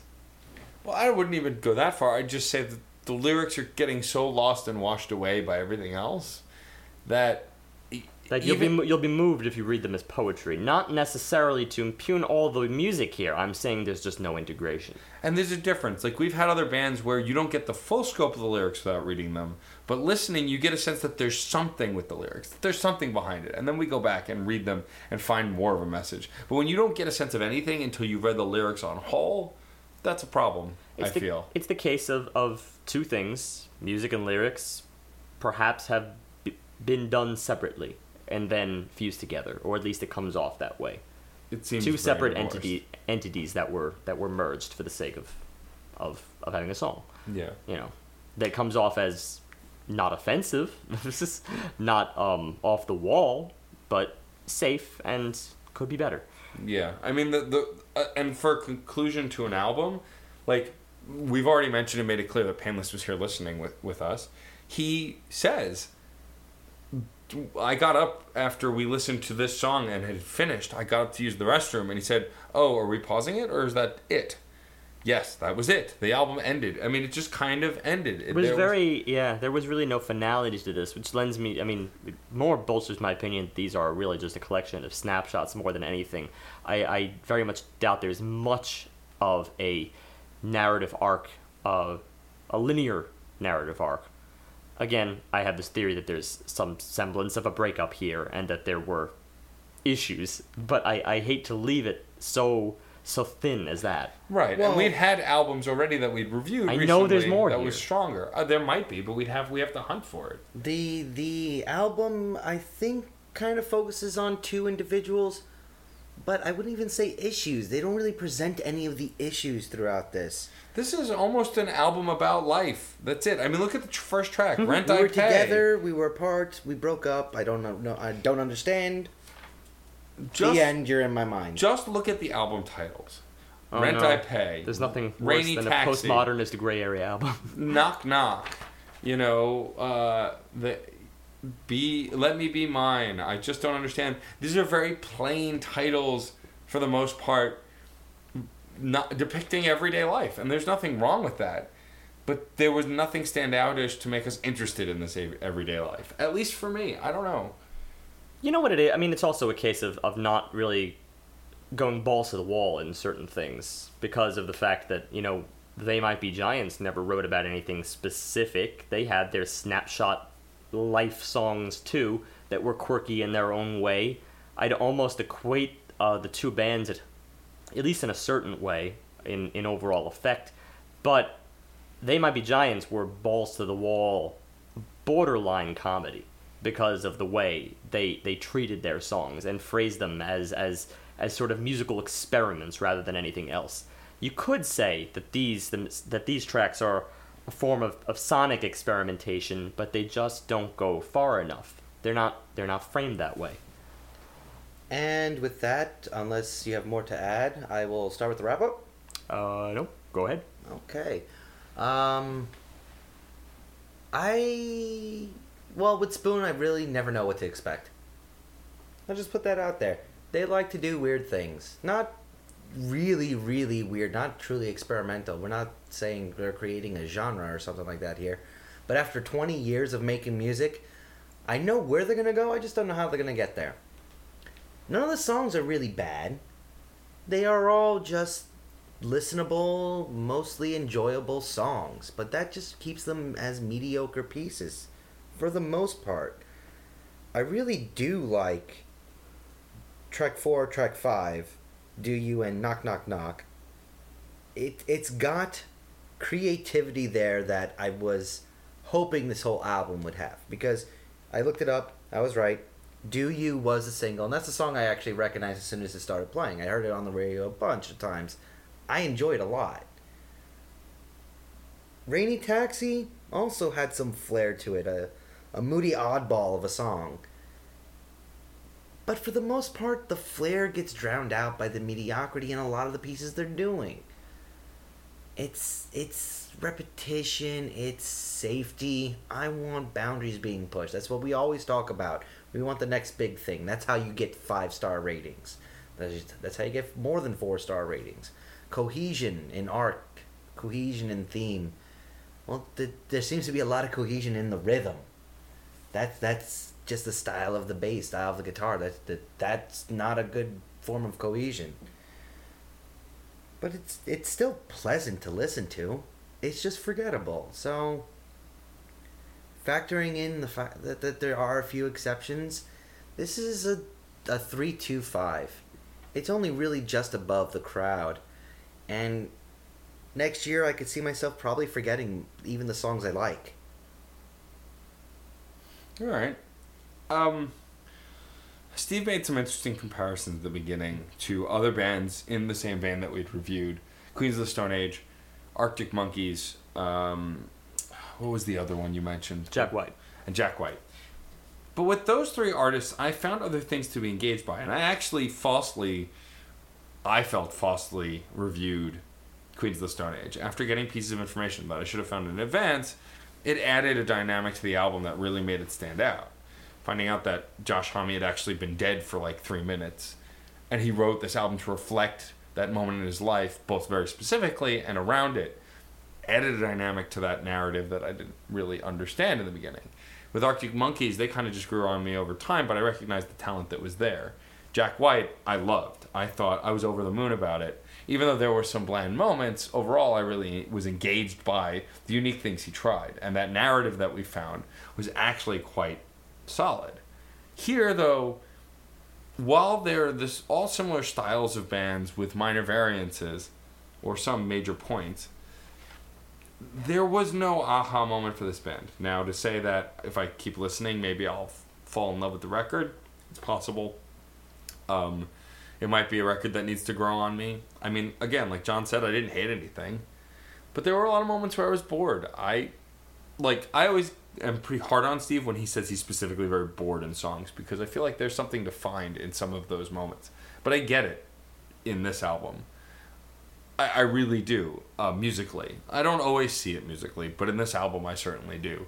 Because there are a lot of moments where, especially towards the end, I was just like, well, can we get to the next song already? Like, this is the same thing over and over again. And, I mean, my overall on this album is not very different from John's. I feel like it's above average in the sense that it's not bad, and that they do some interesting things like the harp work, the piano work, some of the interlude moments. Like, this is where I would take the Steve stance that I would pluck parts of these songs out and listen to them over and over again because I really enjoy what they have to offer. But whole songs, I don't know that I would go back to, what was it? Which had the harp?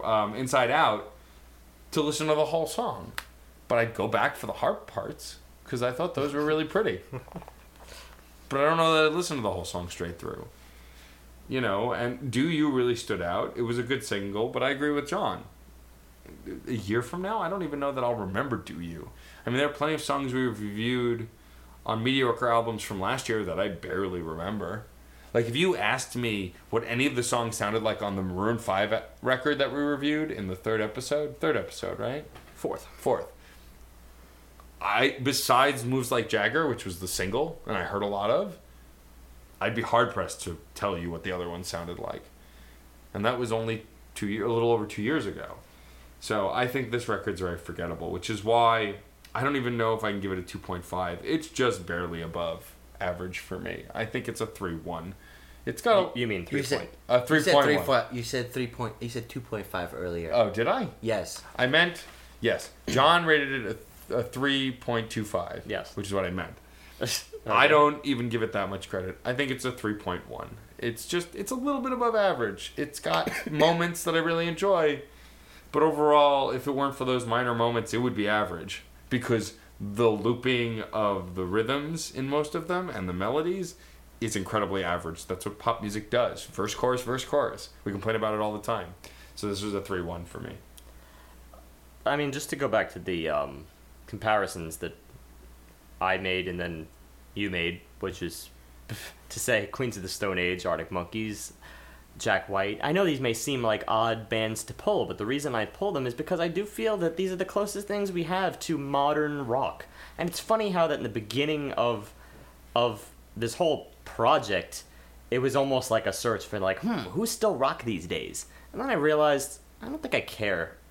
I want a band that's unique. I don't really want it. I can't go so far as you, Matt, to really defend Queens of the Stone Age, because unfortunately, even despite the theme of him of it being about his near-death experience, I still don't think the album quite lived up to it for me. Arctic Monkeys, enjoyable. Still not sure if I'm really going back to it. Jack White, yes, the theme was strong, but the music, I'm sorry to say, is right in line with this, and I think I overrated it. I know it was over 4, and that was sheerly for theme, because sometimes theme really does overshadow the music itself. Now, this album suffers because of the fact that the theme is just not... It's either it's not there terribly, or it's not prevalent. It's not hoisted up. I mean, that was the one thing the Jack White album really did have going for it, is that even though it was mostly music of a been there, done that kind of nature, there's just some folk tracks there which were absolutely perfect for hoisting up the theme, because it's him and a guitar listening clearly to his vocals, so you can't ignore some of the, what I felt, impactful things that he was trying to convey. So, brings me back to this. I mean, I also have to be mindful of the fact that just recently we did several breakup albums. I mean, our most, I suppose our marginally most successful album in terms of just being a breakup album was probably Future Island Singles, but that was more than a breakup album because it was really about the aftermath of a breakup, which was interesting in its own right. So at least I can define the subcategory within that broad category. Here, I just have the category, so I'm kind of left with this wishy-washy, I don't know what to do with it feeling, because it doesn't match up with the music. So then I go over to the music. Music itself is, I'm afraid, right in line with all those other bands. It's bare bones, it's rock. It's not as smooth as I recall from some of those mid-2000s albums. But then again, I would have to revisit those albums. They also may have been a part of a product of the times kind of thing, in which case I would never have been so harsh on them in the mid-2000s when that thing was sort of novel. But a decade later, as we are now pretty much in the midst of this new decade, can't really call it novel anymore. It's just perpetuating the stuff from recently. You don't have that throwback to say, this is revisiting things from earlier. It's just too fresh to really hit me very hard. So I think that leaves me with just one thing. And that is, from a nostalgia perspective, I still generally enjoy the vibes of these tracks. Even if it be a riff that continues over and over and over, they picked a good riff. Even if it is the progression that is getting a little tiring, I'm noticing it by the 4th time they're going toward this progression now, it's still not a bad progression. It's still phrased okay. There's still in the instrumentation there to sort of support that next big chord. It's just there are no mind-blowing moments, except perhaps the harp, in which we get the ideas that harken toward, I guess you could say, grander ideas. But we just don't get them in a big way. We get doses. I think that leaves me right where John placed this, 325. It offers doses of more than what it is. Alright, so I'm going to do what Matt does. It's a listen. It's not a skip. It's not quite a buy. If you like Spoon, you're probably going to buy it anyway. I actually haven't done that in like 5 weeks. I kind of dropped it. I kind of wanted to do it. You totally It's have. a solid listen. I mean, this is... If I can't remember to do it, it's not that important. That's how I felt about it. Oh, you're saying me doing it is unimportant? No, I'm saying I couldn't remember to do it. But you can finish your thought. No, he's totally disparaging you. You lived in the past, man. And once again, we're antagonizing So 5 weeks each ago. other. So 5 weeks ago. Oh, okay. And I guess now we'll go into our discussion for the week, which has a kind of a connection to this, and a kind of a connection to the last time the three of us got together and just discussed something. Previously, 2 episodes ago, it was 2 episodes ago, right? When we discussed indie and pop, and how these words are used as terms. That was the main topic for episode 106, yes. Well, there's another term, and it's a term we've we've used today to some extent, and we have used a lot in the past, alternative. Now, the word alternative, what it means today, what it means 10 years ago, what it means 30 years ago, completely different terms. Because alternative, specifically alternative rock, which is where all this comes from, is just music, rock and roll, classic rock, punk. These were the rocks of the time during the early 80s. So anything that was different was just called alternative. Yeah, and I mean, like in the early to mid 90s, bands that were not rock and roll but weren't punk or metal were classified this way. Bands like Matchbox 20, Third Eye Blind, Even Eve 6. Well, REM and Nirvana. You can't Also- really get two bands that, when you look at their discography, really So really different. were different. And but while still classified under that. Yeah, they were still under the pantheon of alternative rock. Now, Nirvana themselves Birthed a new movement. kind of did grunge, while Well, that's not- REM stayed the most what we would now refer to as alternative rock. The word alternative has undergone a kind of a metamorphosis, because when you look in your music sections, you see alt rock, and it still kind of means that same sort of initial idea. If it's not easy to identify as classic, pop, jazz, or what have you, if it's not such a specific genre, if it's kind of like rock and roll, it gets thrown in there, even to this day, which is a shame, because I kind of want the word alternative to be disused. I half disagree with you, but also half agree. That, well, 50% would leave 50%. So, I disagree with you in the way that the word alt I do not think has changed much. I think it has always meant one thing. Labels who just don't know where to place you. Yeah. I think that's the reason why it was born. Now, it could have existed much earlier. For instance, I believe it could have existed as early as New Wave. And it could have been used to describe New Wave as New Wave. Because it was an alternative to disco dance or just rock. Just Well, rock in general. I mean, it it was more also similar could to have rock been- than disco dance. Yeah. But Had they not coined the phrase punk rock, it would have been alt. Alternative would have fitted to the T, because it was could have the also direct been in the same thing. alternative type of rock. So and basically, roll. it's all about whether a name beats you to this incredibly generic title. Well, I right? think- If a name was able to reach you as punk did, as new wave did, well, then they didn't get this alternative thing because, well, they just didn't get that lazy. But then finally they got lazy in the 90s, and then it was just like, I don't know where to place you. You're alternative. You're alternative to what else exists. And then the name stuck, and it's become this go-to thing for the last 20 years. And people are retroactively changing genres.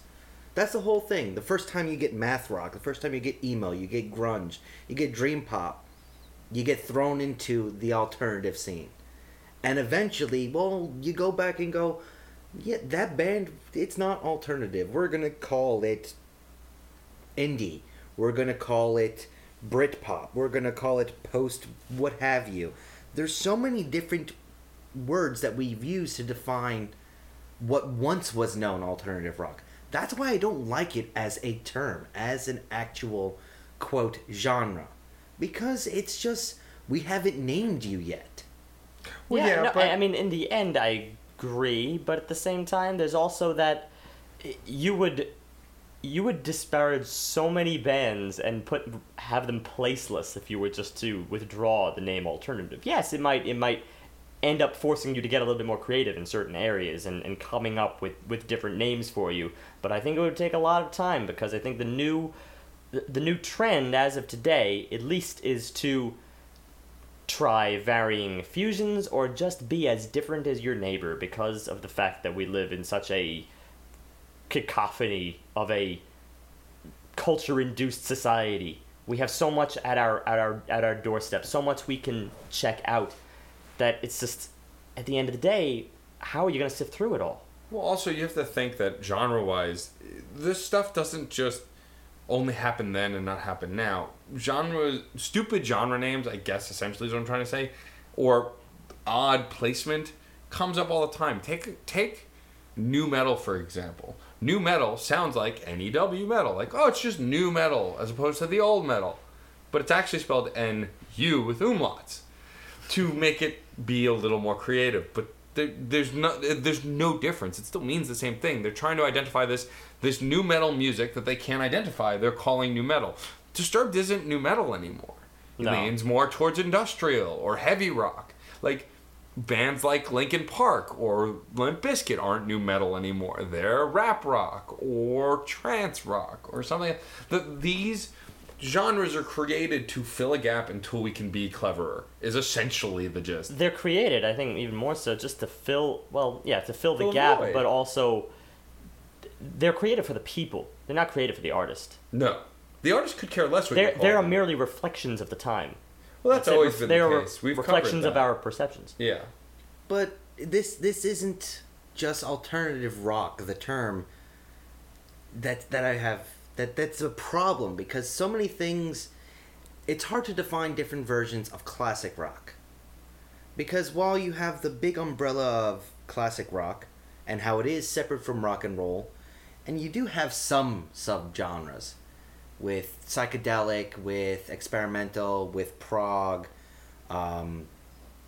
it's hard to say, well, you can have two different classic rock bands.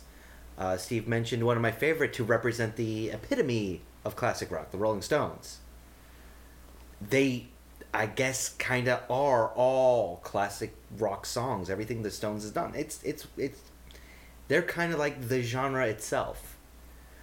But when we start talking about bands that were a little more experimental, but are still under the umbrella, I mean, the perfect example is the Beatles. Their repertoire is pretty much called classic rock, and yet I could name 10 different genres just going along album by album.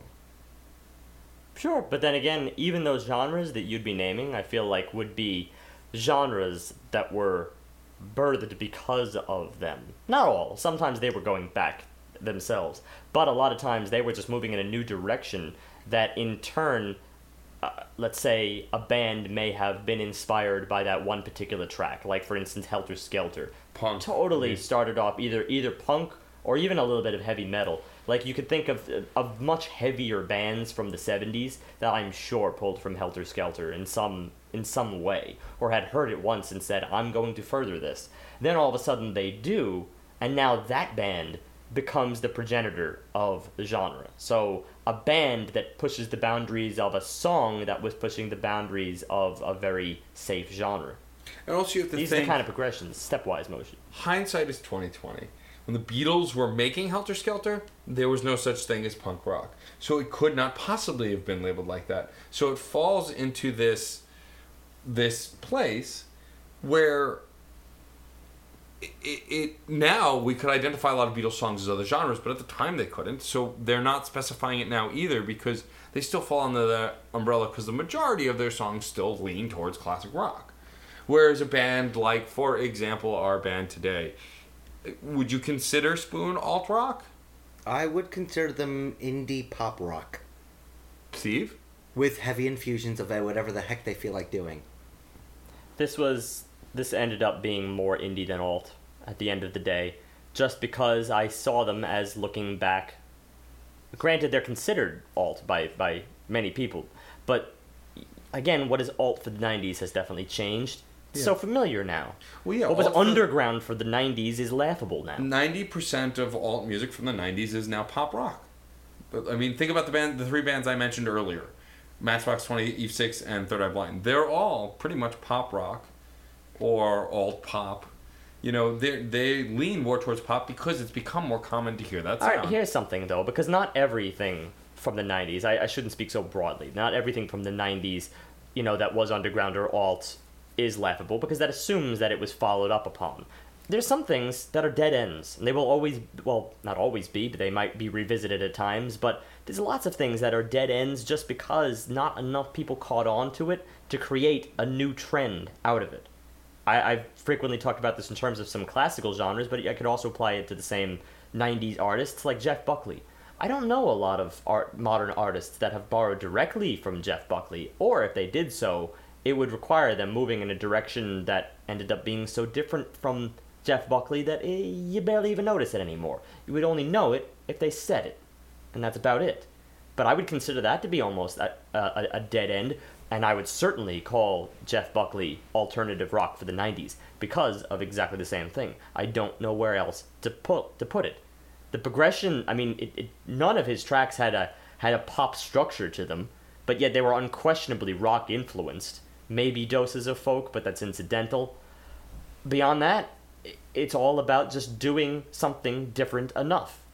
And that's why they attributed the label to him. Well, I think alt is also a thing, like we've discussed at length with pop, that it doesn't mean what it used to. I think alt is the other way. Yes. Alt. Indie can be very easily popified. But I feel like alt, the word alternative always means it's an alternative to something. It's always an alternative to something. And yes. I feel like alt still means that now. At its core, it still means alternative to something else in the mainstream or that is well known. In the same way we characterized indie as sort of looking back, I definitely think alt is the one that's looking forward. Or at least looking sideways, somewhere else other than what people expect to hear. Yeah. Because they're trying to, it's only natural to want to stand out in a crowd. How else would you be recognized? Yes, it is also very easy to be the best of the crowd. Actually, I shouldn't say that's easy, but if you fall into the crowd and the crowd is already popularized, then perhaps you're more of a shoo-in for the job. But lots of artists go into this with some kind of self-respect thing where they want to be different. They want to further music as an art form, not just fit in the same genre. So I do tend to respect alternative music artists a little more for that reason than perhaps I do indie. Not that I ever disliked indie, but it's just like what I said about today. I feel like it's more of a passing phase with indie because when you're looking back, then you can only be that one instance of novelty. Well, that's where John drew the similarities a few weeks ago with indie and pop. They're both genres that you could very easily fall out of or become passé, I feel. Whereas alt, because it's always something that's changing or being an alternative to what's mainstream, it always is looking a little bit ahead, like you said. Well, it's also a term that tends to get wishy-washy because you can never use it to pin something down. But that's its purpose. But that's its purpose. I understand that that's the purpose of the term alt. The issue is it brings nothing to the table besides saying, I don't know. But that's a purpose. You can't say that that's nothing. Because people want to categorize things. By nature, you want to put things in a place. Square peg, round hole. Like, if you can't get something to fit somewhere, it becomes chaotic. Look at movies that don't fit a specific genre. In theaters, they plummet half the time. Look at Scott Pilgrim. Scott Pilgrim had no genre. Technically, it was a romantic movie. It was a romantic comedy. Technically, but it wasn't. Because it was. No, it wasn't. Because it also had indie romance in it. It had action in it. It was a video game movie. Because it didn't just fall... It didn't fall perfectly into action, adventure, comedy. romance. But then again, a lot of those have been done.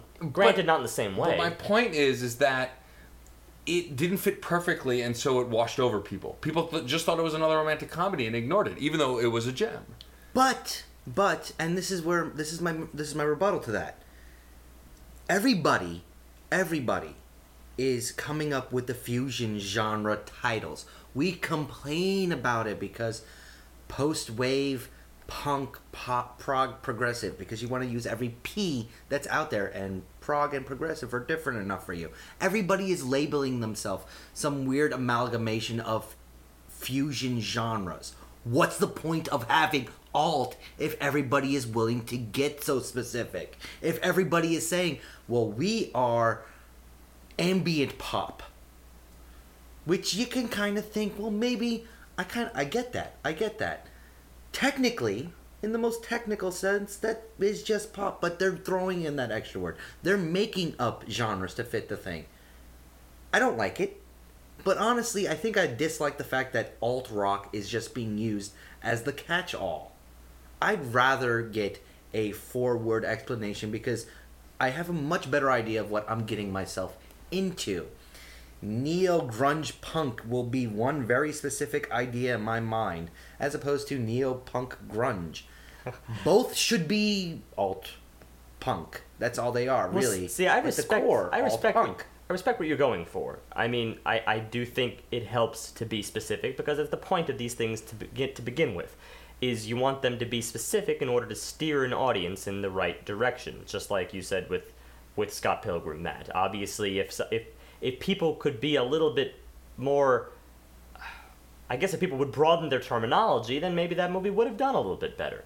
So the same thing will apply to music, but I guess the only problem is that when you start getting uber specific, then you also increase your chances of building up expectations that will not match what the music is.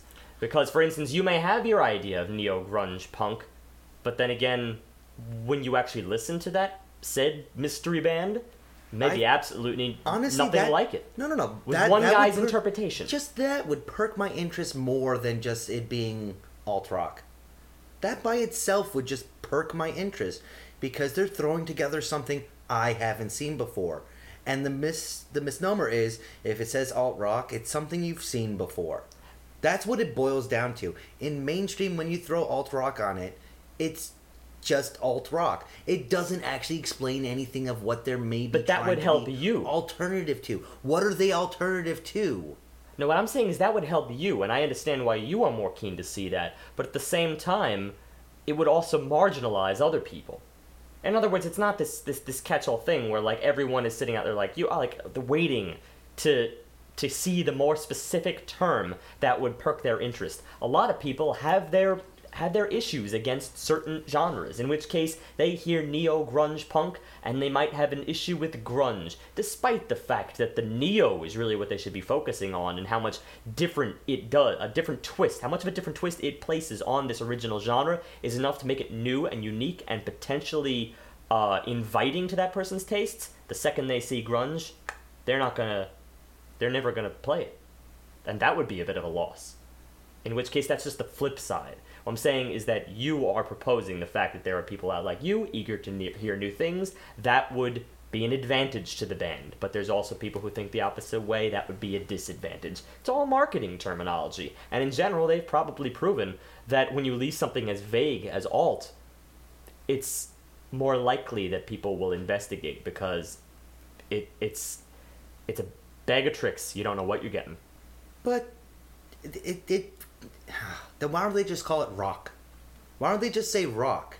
Because there's rock is even broader than alt rock. But if you're going to say new rock from today, you're talking about alt rock because they never actually label something as just rock anymore. No, when I mentioned indie before, I think indie very often pulls from the very standard, predictable progression of rock as it's existed for the last 50 years. It goes exactly where you'd think it would go. Sometimes it even dips back.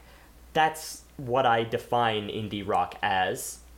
And it was cool to me a decade ago. It's kind of lost its edge, as I described earlier. And also the other thing is, I don't think bands are going out and identifying their genres. How you said before, the bands are picking what their genre is. It's not. All of these terms, Steve is right, is mostly marketing related. It's mostly to tell the consumer what the band is. And I get that you would prefer more specifics. But I know me personally, I was for a very long time biased against folk and country because I thought, A, they were the same, which I was wrong, although they do have overlap. But if I saw country or folk on a band, I would ignore it. But then if I would hear that a band was alt rock and they were folk influenced, but I didn't know they were folk influenced, I just saw alt rock, I would go pursue them. This was a while ago. Now, obviously, I'm much more open to everything because we bring great and terrible things on this podcast constantly. And we're often searching by genre just to bring something different because we're tired of hearing the same thing. But I think Steve's right. I think the weight for the public and the marketing mind of specific versus general, marketing will always lean more towards general. Yeah. Every time. And it ends up hurting bands that I even enjoy because of the fact that I at this point am getting a little tired of the term indie folk. Because in the same way we talked about it, borrowing from the past, it's like, how long is this going to go on? Because usually when I arrive at these bands, I'm not blown away by what they do. I'm intrigued by what they do, but not blown away. It still all strikes me as a been there, done that kind of thing. Because no band has, in my opinion, amounted to the creativity of my signature go-to indie folk band, still under the same exact genre, and that is the Decemberists. Well, To me, I don't think they've been matched in their field. I would I agree. think they own it, and I think in many ways there's a lot of other bands that are sort of trying to sort of have their own little spin, and it just kind of falls flat here and there. There's some cases where the label and to some extent the choice in pursuing the label, because it's not true in every instance. In these cases, I do believe that the band is pursuing the label. Okay. I mean, if you're folk, then you flat out say you are folk. Oh, yeah, sure, of course. I mean, in those cases, for sure. It's hard to ignore. I think the fusion genres is where it's more consumer, for the benefit of the consumer base. Right. I will say that I do agree with John that it's frustrating to have these massive amounts of bands dumped into one category, but I don't think anything will ever come of it, because by nature humans want to dump things into a category, and people identify with one large category better than super hyper specific categories. Whether that's right or wrong is irrelevant, because I think it's just the natural pattern of marketing and grouping. I just think it boils down to the fact I dislike how imprecise it is. Because when you get The Strokes, Arctic Monkeys, Interpol, U2, Muse, Foo Fighters, Oasis, Pearl Jam, all thrown together under that one name, alt rock, it means nothing because there's so little overlap through the actual specifics of what these bands can and do. That it means that you're going to be shooting blind just to find new music. I like alt rock, but that doesn't narrow it down. What do you actually like? Well, yeah, sometimes you stumble upon something that's specifically a lot different than what you know, but you'll fall in love with it.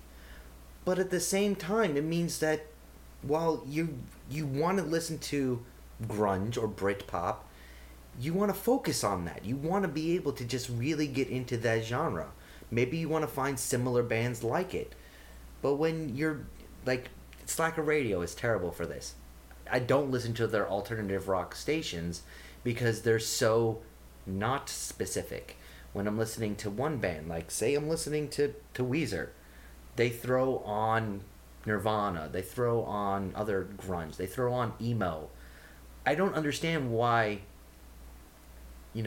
Raditude or the Red Album of Weezer, and I consider the Red Album to still be, quote, alt-rock, would be Smells Like Teen Spirit. There really is a difference between these styles of music.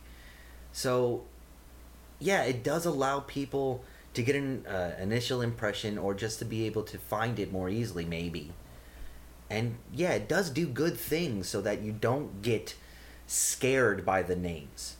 And I can see that definitely being a possibility. But at the same time, it keeps... It loses your ability to really focus on the types of music you like. I could agree with that. I think the problem is that you run other risks with this hyper-specificity that you're advocating here. And that is the fact that when you're overly specific, then you're pigeonholing. And that doesn't just work against the listeners, but it also works against the band, because it means the band, when they have minute differences from track to track, they're bound never to be able to live up to this hyper-specific title that was supposed to define the band. Because even though we have this overall genre that we can place the band into, you know that each album is going to have a character to its own, and each track is going to have a character to its own. But now all of a sudden, you're saying, no, don't be creative. Stay within your mark, because that's all you're going to be sought for. I have a relatively related point. So, years ago, when I first interviewed Schaefer the Dark Lord, I was talking to him about nerdcore hip-hop, which was, which MC Frontalot was at the forefront and gladly wears that label, even though it is hyper-specific and can be considered limiting. he's proud of that title because it's where he raps. His raps are often or almost always nerdy. When I mentioned that Shave for the Dark Lord to him, that he was in this genre, he's like, well, I sort of am. Because he doesn't want to be pigeonholed to nerdcore, not because he doesn't like the genre or he's ungrateful for being a part of that community, because it is a very tight community. It's mostly because he doesn't always rap about nerdy things. Like, his whole new album, Sick Passenger, which I've talked about before, there's a song called Boo I'm a Ghost, which is a fairly nerdy song. He references Ghostbusters, he references other ghost-related movies and lore. But then he has a song, like Amender at the end, which is just about him personally making amends for all the mistakes he's made. That's not nerdcore. That's him singing a honest song about amends he wants to make. But he's still under that label, but it can be difficult because if the label is followed too harshly, he could get panned for that. He wasn't. People were very receptive to that record because it was very personal. I think this is a perfect example, speaking to what I'm saying, pigeonholing from the perspective of the artist. Yes. I mean, obviously, artists want room to be creative, and the second the genre is labeled so firmly, then they are deprived from that room. Not necessarily that they can't. Like in your instance, yes, he still goes on and still raps about other things, but then you've built this expectation around a new fan base where people are following the genre more than they're following you. That's not beneficial to you as an artist. I mean, but hyper-specific genres can be helpful because, like, I listened to a lot of nerdcore rap because of MC Frontalot initially, and I just spread out through the genre and found tons of other artists I like thanks to that genre. So it's a double-edged sword. Also, like, MC Frontalot has a skit with Will Wheaton where Will Wheaton they talk to each other, and he's like, well, Will Wheaton's like, I want to drop some fresh rhymes on you. Would you mind? He's like, no. And then he starts rapping about shellfish. And he's like, are all your songs about shellfish? And he's like, yeah, I've invented a new genre called shellfish core rap. And MC Frontalot, who created nerdcore, or is one of the creators, went, well, don't you think that would be a little limiting? And Will Wheaton's like, will it? Will it? So it's calling attention to that exact thing in a very humorous way. Well, then maybe just don't get super specific. Maybe what I really would like is take alt rock out of your vocabulary, but try to legitimately try to figure out. I'm talking to the execs that name everything. 3, 4 major genres, because alternative could potentially be broken down that broadly right now, because with all of the indie that gets grouped into alternative, and I'm talking less the term indie and more the actual early indie rock specifically, that can actually be a legitimate spot in a record store separate than just alt rock, instead of just throwing everything in. Because when you think about it, back in 92, I think it was, Weezer, Puddle of Mud, Blink-182. I know those 3 came out the same year, and I forget. Everclear, I believe, was also that same year. All formed. First albums when they all came out. Grunge is what Puddle of Mud is. Yeah. Weezer, I would say, at the time and for a long time, was specifically alternative rock. Like, they were the personification of that sound because of the way they did that. But even now, that might be garage band, garage rock, to some extent. Their very first albums. Blink. But they were I pop want to punk. say, I want to say, they were pop pop punk, but they were called alt rock. Come on. Yes, they I were. wouldn't question anyone who even. I Yeah, mean, I don't sometimes believe that at you all. might see these labels made by people who don't have that broader range of music knowledge. In And which keep in case, mind- they'll hear something that sounds slightly different to their normal narrow vision, and they're like, "Oh, that must be alternative." Well, also meanwhile, it's been around for years. You got to consider places where genres are heavily used, like in modern day, Wikipedia.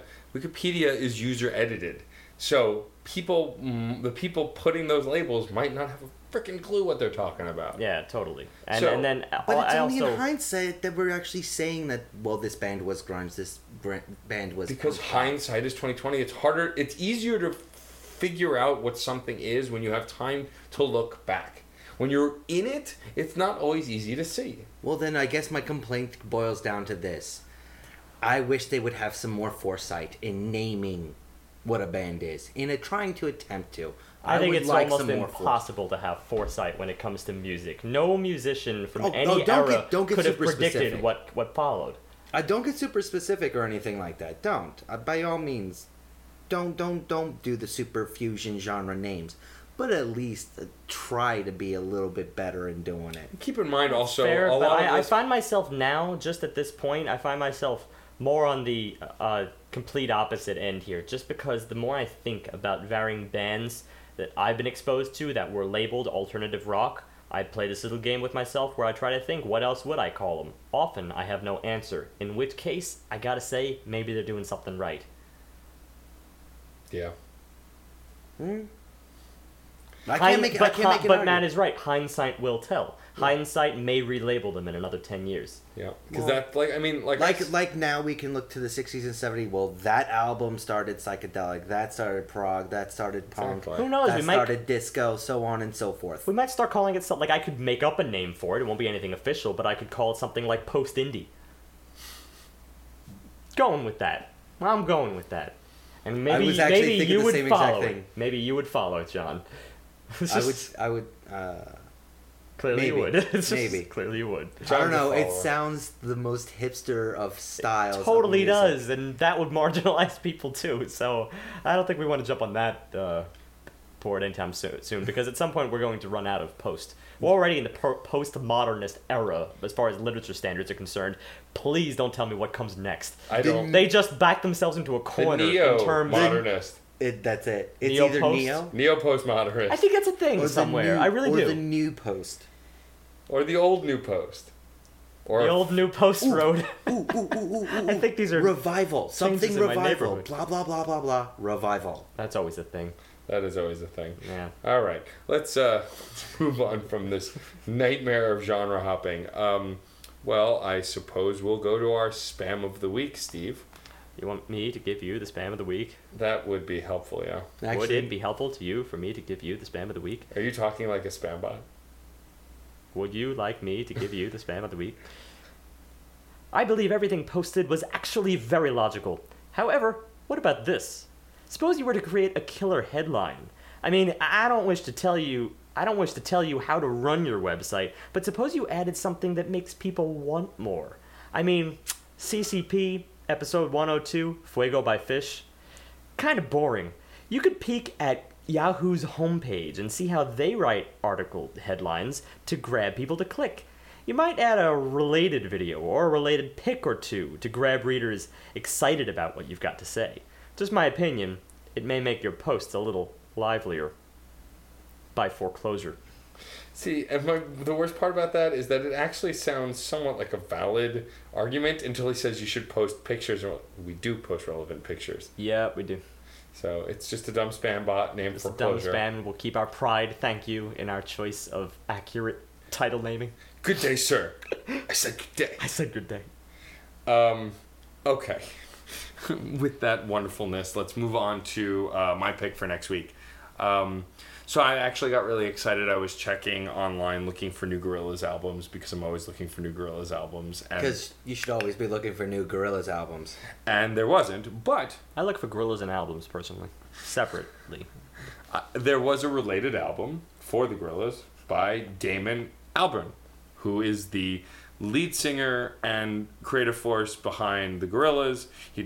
He's part of Blur. He's even, I think, got another band besides those two that I'm blanking on now.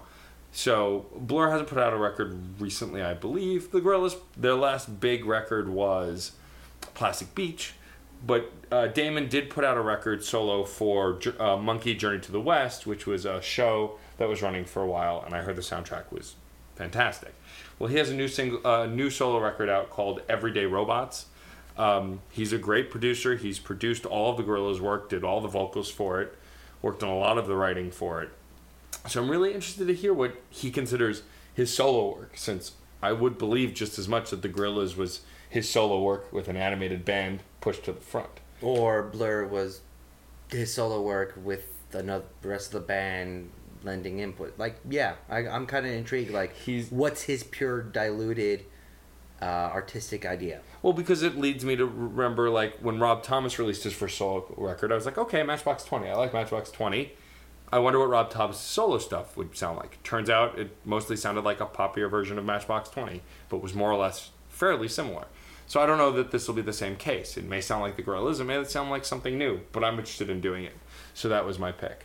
As always, please check out the Facebook, Twitter, Tumblr. Email us your questions or comments or album suggestions. Try and keep it relatively recent. We don't want to dip too far into the past because we are trying to stay fairly recent. I did announce our big September guest. I also am happy to announce we have steady guests through the end of the year for the Podcast Prime, as well as I've got plenty of guests lined up for Podcast Part 2, the podcasting. So if you have a suggestion for someone I should reach out to interview, or you would like me to interview you, you're a musician listening, please reach out. Admin@crashchords.com. Send info there. And I think that's it. Send info there. Yes. And on that note... You realize what you said just now. Yes. Yeah, okay. On that note, always remember, music is life, and life is good.